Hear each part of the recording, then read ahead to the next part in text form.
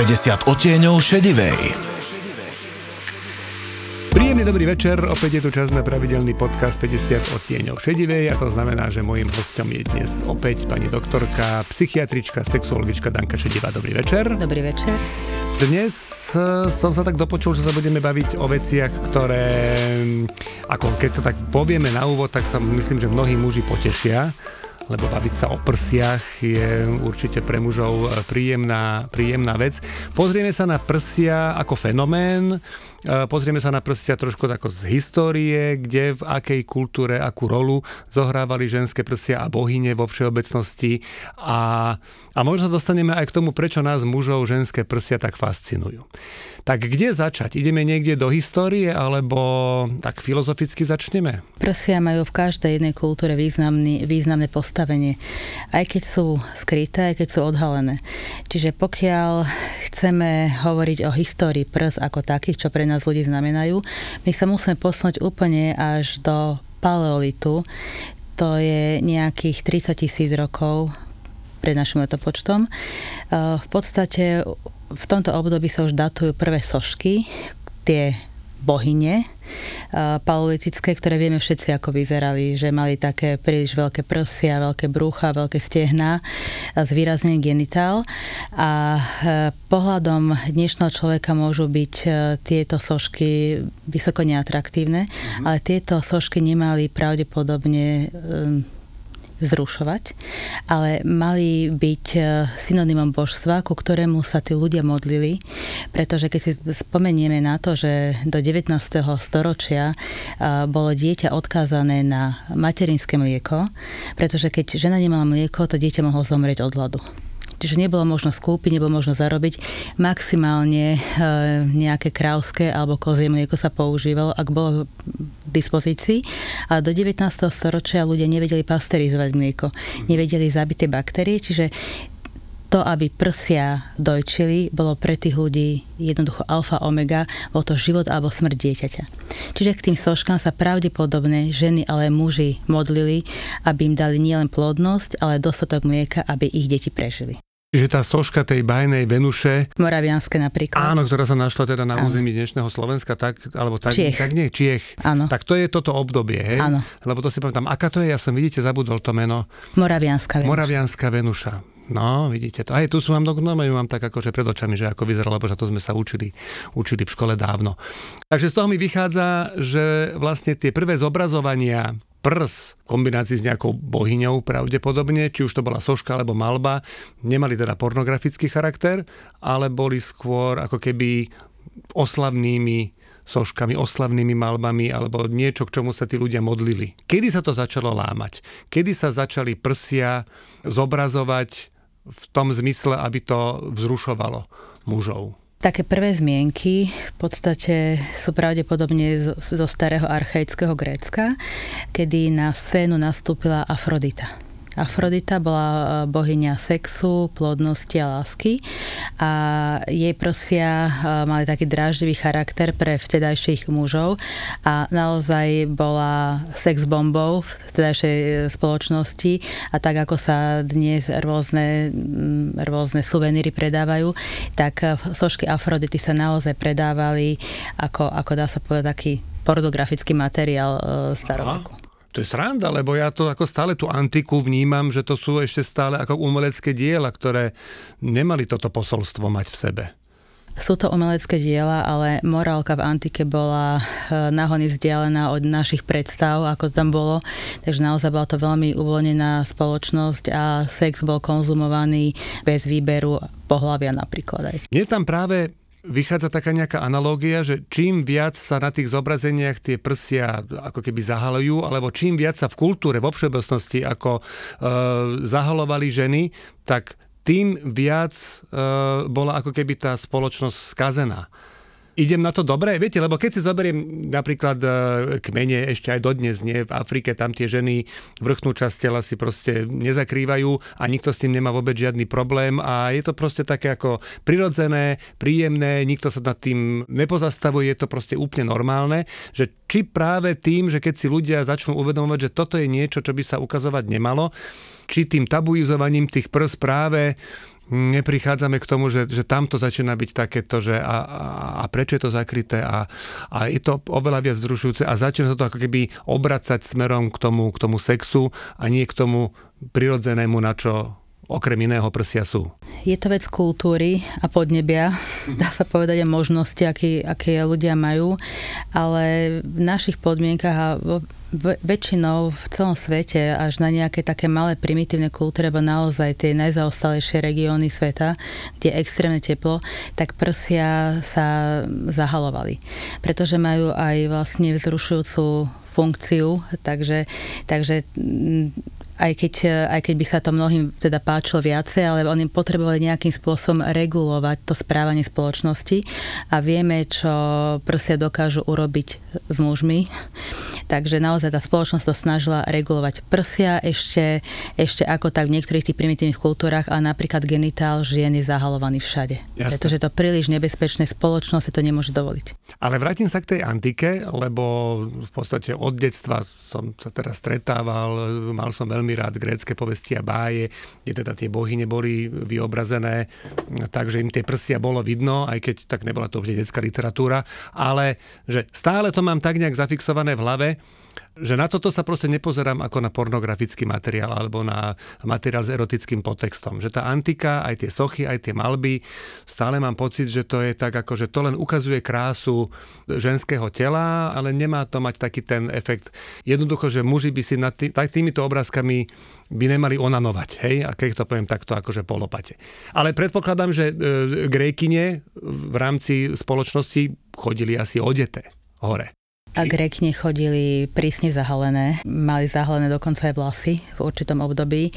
Oni nebolo možné, aby nešla zahalená, ale nemyslím ten šaty antické, ale aj rôzne plášte, aby vyšla von. Naozaj oni tam, tie dievčatá, ženy si moc nemohli vyskakovať. Je to idealizovaná grécka krása. Keď si všimneme grécke antické sochy, tak oni sú tak napomedzi mužského a ženského tela. Aj tie prsia, ktoré sa zobrazovali, boli viacej také svalnaté, pretože to ženské telo nebolo tak oslavované v tom princípe tej ženskosti, ako v súčasnosti my vnímame ženské telo. A napríklad niektoré bohyne, ako panenská bohyňa Artemis, to bola patronka Atén napríklad, tak tá bola vždy zobrazovaná so zahalenými prsiami. Mala dokonca nejaký taký pancier, to bola bohyňa vojny, spravodlivej vojny, bohyňa múdrosti a ona nikdy nebola zobrazovaná ako nahá. Bol to ten mužský princíp v tom gréckom svete. Ale napríklad bohyňa Héra, to bola manželka Dia, tak ona bola väčšinou zobrazovaná nahá alebo s naznačeným poprsím. Je to v podstate tým, že ona nebola panenská bohyňa. Bohyne, pokiaľ kojili svojich synov a svoje dcery, alebo odkojili by aj hociako smrteľníka, tak oni tým mliekom podľa gréckej mytológie tomu človeku alebo tomu bohovi zaručovali nesmrteľnosť. Takže napríklad Zeus, známy záletník, keď splodil Herkula, ktorého matkou bola pozemská žena, tak keď chcel zaručiť Herkulovi nesmrteľnosť, tak priložil Herkula ako malé dieťa na Herin prsník. Ona spala, ona o tom nevedela a keď zistila, že to dieťa na prsníku, ktoré ju prebudilo tým saním, nie je syn, tak sa znechutene vytrhla a to mlieko, ktoré vytrisklo z jej prsníka, vytvorilo mliečnú dráhu. To je milé. Čiže za toto my vďačíme Here a Herkulovi a Zeusovi vďačíme za to, že máme mliečnú dráhu. Že vôbec sme vlastne. Vyzerá to tak, že áno. Ako, trošku to tak ako nesedí v rámci ako chronológie časovej celej, ale tak ako dobre, berme to tak, že je to v poriadku. Je nejaká analogia, alebo sú nejaké rozdielnosti medzi rímskou kultúrou a gréckou v rámci vnímania prs? Čiže tam je to takisto, že tie bohyne aj rímske boli zobrazované väčšinou, ako keby aspoň teda s tým jedným väčšinou. Tak pamätám, že vlastne taký nejaký togu. Jedno bolo vonku a druhé bolo jemne cítiť. Hej. Čiže keď sa teraz posúvame ďalej, potom v tej histórii, nie som znalec obdobia, môžeme sa potom vrátiť aj nazad, len tak akože chcem prebehnúť ako po súčasnosť.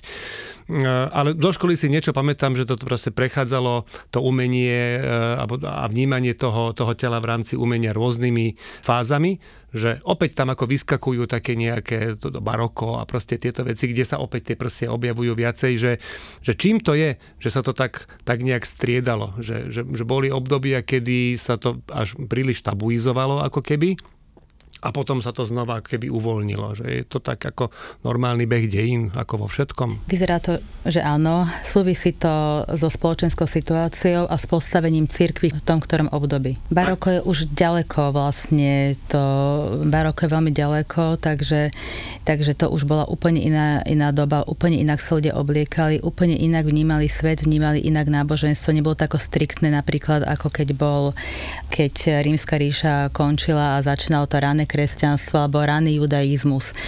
Takže naozaj, keď sa chceme vrátiť trošku na začiatok kresťanstva a toho starého judaizmu, tak musíme si uvedomiť, že napríklad Božie meno v preklade El Shaddai. El je Boh a Shaddai je kojenie. Čiže ten, ktorý kojí. Ono to všetko vyplýva z tedajšej kultúry, kde sa to vlastne odohrávalo. A v susednom meste Kanán boli dve bohyne, ktoré kojili, boli to kojace bohyne a bola predstava, tak ako som hovoril v tých starých archaických časoch gréckych, tak aj v tom judaizme na začiatku bola taká predstava, že ten Boh kojí mentálne a ideologicky kojí ten svoj národ a dáva mu ten základ, ten morálny základ. Napája múdrosťou. Toto, keď pôjdeme ešte trošku ďalej napríklad, tak to všetko nasadá ešte na prvotné bohyne. Prvotná bohyňa bola Aštarta. A to sme na ktorých miestach? To sme v Babylone. Mm-hmm. Ešte pred ňou bola bohyňa Inan, ale napríklad tá Ištar alebo Aštarta je niekoľko takých mien, pod akým ona vlastne vystupovala. Tak to bola bohyňa tiež lásky, plodnosti, materstva. A ona sa dokonca dostala aj do astrológie, pretože z jej mena je odvodené Astrum, hviezda. A polárka je pomenovaná podľa nej. Zaujímavé, že vlastne, ako to tak počúvam, tak mi z toho vychádza, že ten symbol prs cez nejakú bohyňu je asi v každom nejakom relevantnom náboženstve naprieč históriou. Áno, vieme to vystopovať veľmi pekne od tých paleolitických bohyň cez bohyňu Isis, napríklad, ktorá kojila faraónov a bohov v Egypte, potom Artemis napríklad v Grécku a ďalšou v poradí je podľa historikov a podľa ľudí, ktorí sa tým zaoberajú v kresťanstve Panna Mária. Je ďalšou v rade ten princíp kojenia tej materinskej lásky, tak je zachytený od 14. storočia. Vznikol taký krásny fenomén v umení kojaca Madonna lactans. Vzniklo to vo Florencii a tiež to musíme sa na tým zamyslieť, prečo to vzniklo. Vzniklo to v 14. storočí, vtedy bol veľký hladomor v Taliansku. Okrem toho začínala renesancia a bola veľká móda dávať svoje deti dojkám na vidiek. A dorastla do určitého veku skupina maliarov, umelcov, ktorí nostalgicky vzhliadali k Panne Márii ako k ženskej postave, ktorá sa starala o Ježiška. Začali ju malovať ako koji. Potom nasledovalo 200 rokov zobrazovanie Panny Márie ako kojacej Madony a v každom lepšom múzeu je niekoľko obrazov tohoto obdobia a naozaj pre vtedajšiu spoločnosť, pre vtedajších kresťanov, to bola nádej aj pre mužov, aj pre ženy a Panna Mária pre nich zosobňovala všetko to najlepšie, čo môže matka dať svojmu dieťaťu. Oni sa považujú tiež za deti Panny Márie. Vieme, že doteraz sa ľudia modlia k Panne Márie, aby im pomohla. Pre nich to bola taká nádej a naozaj 200 rokov to bolo nosnou témou obrazov, čo sa týka cirkevných obrazov. Ale odhalené prsia Panenky Márie som nevidel v živote. Je ich tých obrazov veľmi veľa. Ale tak, akože kojacej to som videl, ale je to väčšinou nakreslené vždy tak, že teda to dieťa, hlavička Ježiška zakrýva, ako keby ten prs. Ale tak zobrazenú panenku Máriu, ako boli zobrazované bohyne grécke a rímske, to asi nenájdeme. Nie, bola tam určite nejaká cenzúra. Tie typické zobrazenia sú také, že má na sebe krásne šaty a prsník má vlastne vystrečený tak čiastočne, ale je ako iba prilepený k telu, tak umelo, ale to značná časť prsníka je vidieť. Môžeme sa už preniesť nejak do súčasnosti? Že ako to momentálne vnímané? Alebo sa zastavíme na tom bode, kedy sa to začalo lámať? Lebo naozaj pre mňa, keď sa pozerám, neviem, že či to tým, že tí umelci s takou nejakou úctou sa proste stávali k stvárňovaniu tých žien, aj keď nahých, že to proste nespôsobovalo, aspoň teda u mňa nie, pocity toho, že by ma toto malo vzrušovať. Skôr som sa na to pozeral, že ako je to pekne namalované, alebo ako je tá socha pekne urobená. To isté sa týka v podstate aj mužských bohov, hej, že vlastne aj tie mužské postavy boli aj v tej renesancii potom neskôr zobrazované ako krásne tela. Takže kde sa to potom tak začalo nejak lámať a prečo to vôbec akože nastalo? Ale myslím už naozaj, že išlo o to, že zarobiť na tom, že ukazujeme ženské prsia. Ono to všetko prišlo hlavne vlastne s fotografiou, kedy to umelecké stvárnenie ženského tela, kedy sa akt stal nahočinou. Čiže ako náhle vznikali prvé fotografie, tak hneď paralelne s tým vznikal svet pornografických napríklad fotografií a to bolo také otabuizovanie ženského tela a prs, ale sexuálneho aktu. Naozaj to, aké veľké razie boli na konci 19. storočia, začiatky 20. storočia, to už bolo rozbehnuté v Paríži, v Londýne. Jednoducho snažili sa to cenzurovať, nebolo to samozrejme možné zastaviť. Čiže ten technologický pokrok to neskutočným spôsobom rozbehol. Potom samozrejme tú fotografiu nabehol prvý film. Hneď ako začali vznikať prvé filmové zábery, vieme ten krásny, ako to vlak prichádza na to nástupište, tak začali sa chrliť prvé pornografické filmy, ktoré boli bez zvuku samozrejme, boli vyslovene robené na to, aby vzrušovali a boli dlhodobo čierno-biele, ešte keď bola éra farebného filmu, nebolo treba ich kolorovať. Na to, čo boli určené, tak úplne to stačilo, naozaj to asi o 10 rokov zaostávalo za kinematografiou a tým technologickým postupom ako takým. Samozrejme to tiež nebol pre každého.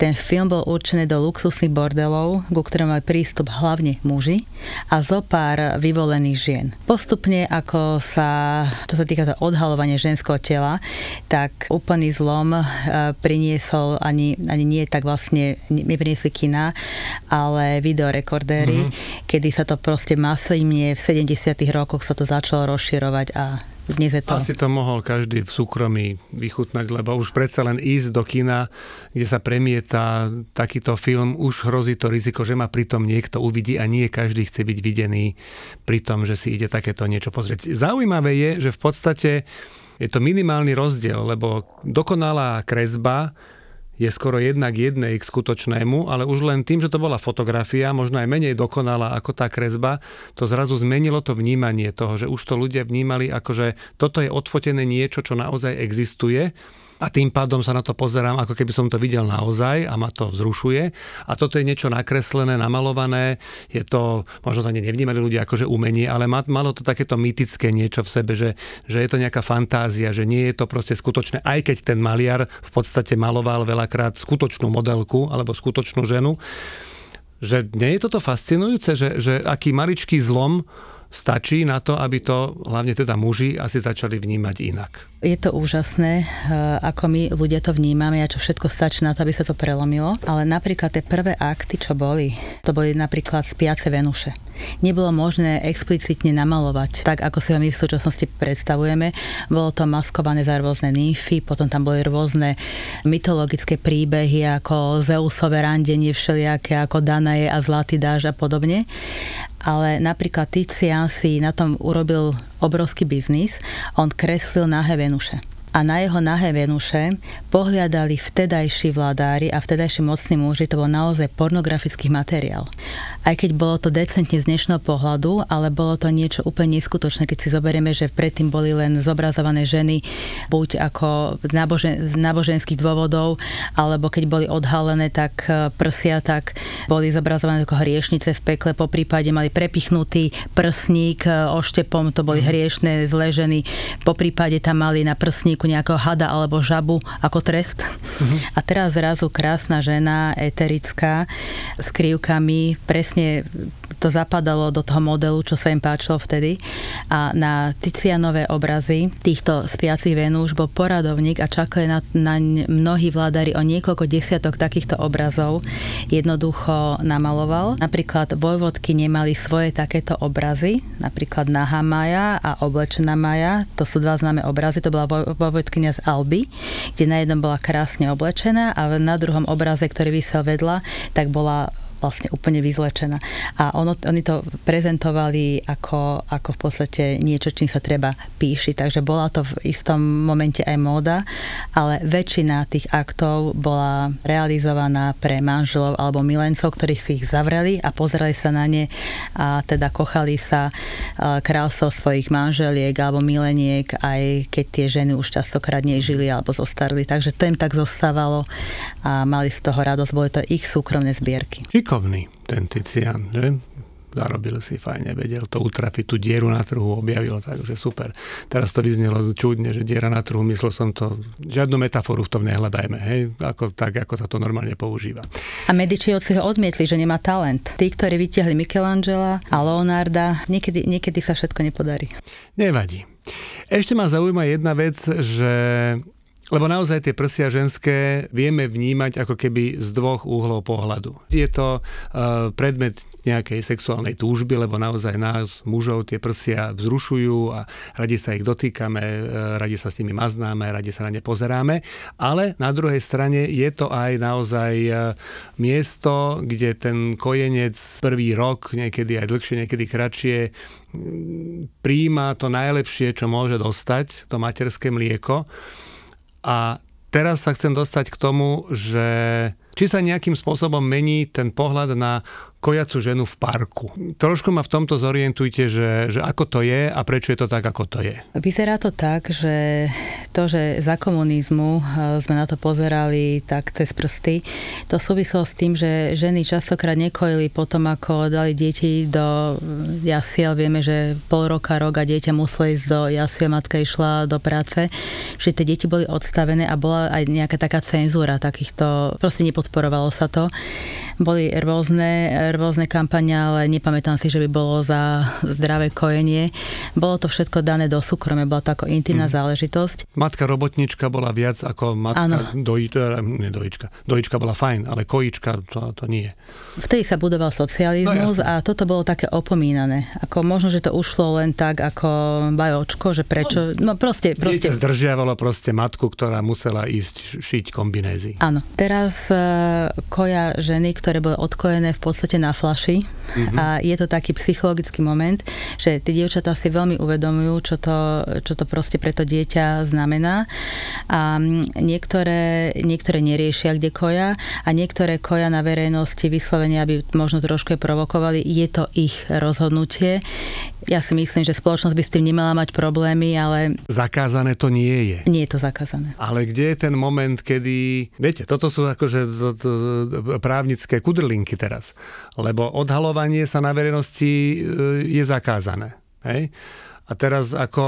Asi to musí tá žena robiť nejak kulantne, aby teda neprekročila nejakú hranicu v rámci toho všetkého. Hej, že proste, lebo vy ste teraz povedali, že niektoré provokujú, že či to žena, teraz nechce byť na ženy zlý, ja viem, že teraz hovoríme možno o nejakom 0,1% žien, ale že či to teda nejaká žena nemôže keby zneužiť toto, že zneužije kojenie dieťaťa na verejnosti na provokáciu. Alebo sme zašli do strašného extrému, ktorý asi ani nemá význam komentovať. Všetko sa dá zneužiť, ale ako pokiaľ dieťa hladné, treba ho nakrmiť. to primárne, na tom sa všetci zhodujeme. Dá sa to dieťa nakojiť tak, že nevidí celá ulica, že ho kojím, veď čo sme mali deti a máme, tak vlastne každá žena sa ocitla v situácii, keď to dieťa bolo treba nakojiť a keď bolo hladné na ulici, tak sa nakojilo na ulici. Ale je to vec už rozhodnutia povahy, či budem o tom nejako príliš hovoriť, alebo môžem to robiť tak, že si to všimne minimum ľudí, keď niekto len stojí pri mne alebo sedí, ale to dieťa sa dá nakojiť úplne diskrétne. Záleží to od povahy ženy. Chceme ešte k tejto téme niečo povedať ohľade toho, že v rámci toho, lebo ako na čo sú ženské prsia, to sme si povedali. Sú tu na to, aby nakojili deti a sú tu na to, aby sme my muži mali zábavku. A ešte na čo sú? Ešte sú na niečo? Z pohľadu ľudského druhu si myslíme, že tá funkcia vzrušovať mužov a pripútať ich žene je veľmi silná. A keby to tak nebolo, tak by my sme jediný druh, ktorý má permanentné prsia. Pretože prsia majú aj iné cicavce, ale len v tom období, kedy koja. Potom, keď tá samička nekojí, tak tie prsia sa stiahnu. To má každý, kto má mačku alebo psa, to vlastne vie, ako to je. Ale nám, ženám, ostávajú tie prsia, pretože majú obrovský význam pre párovú väzbu. Súvisí to s tým, že my chodíme spriamene a jednoducho tie prsia sú signalizácia a muži na to veľmi dobre reagujú. A na tom je celý aj priemysel oblečenia, plastickej chirurgie, tak my vieme, ženy, čo robia vlastne s mužmi prsia. A každá žena vie, čo dokáže muž robiť na prsníku. To je neuveriteľné. Takže jednoducho tie prsia nám ostávajú, permanentne narastú a nezmenšujú sa potom, akože nevstrebú sa ďalším tehotenstvom, znova nenabehnú. Tak oni trošku sa zväčšia, keď áno, ale jednoducho tie prsia ostávajú. Áno. A nestiahnu sa naspäť.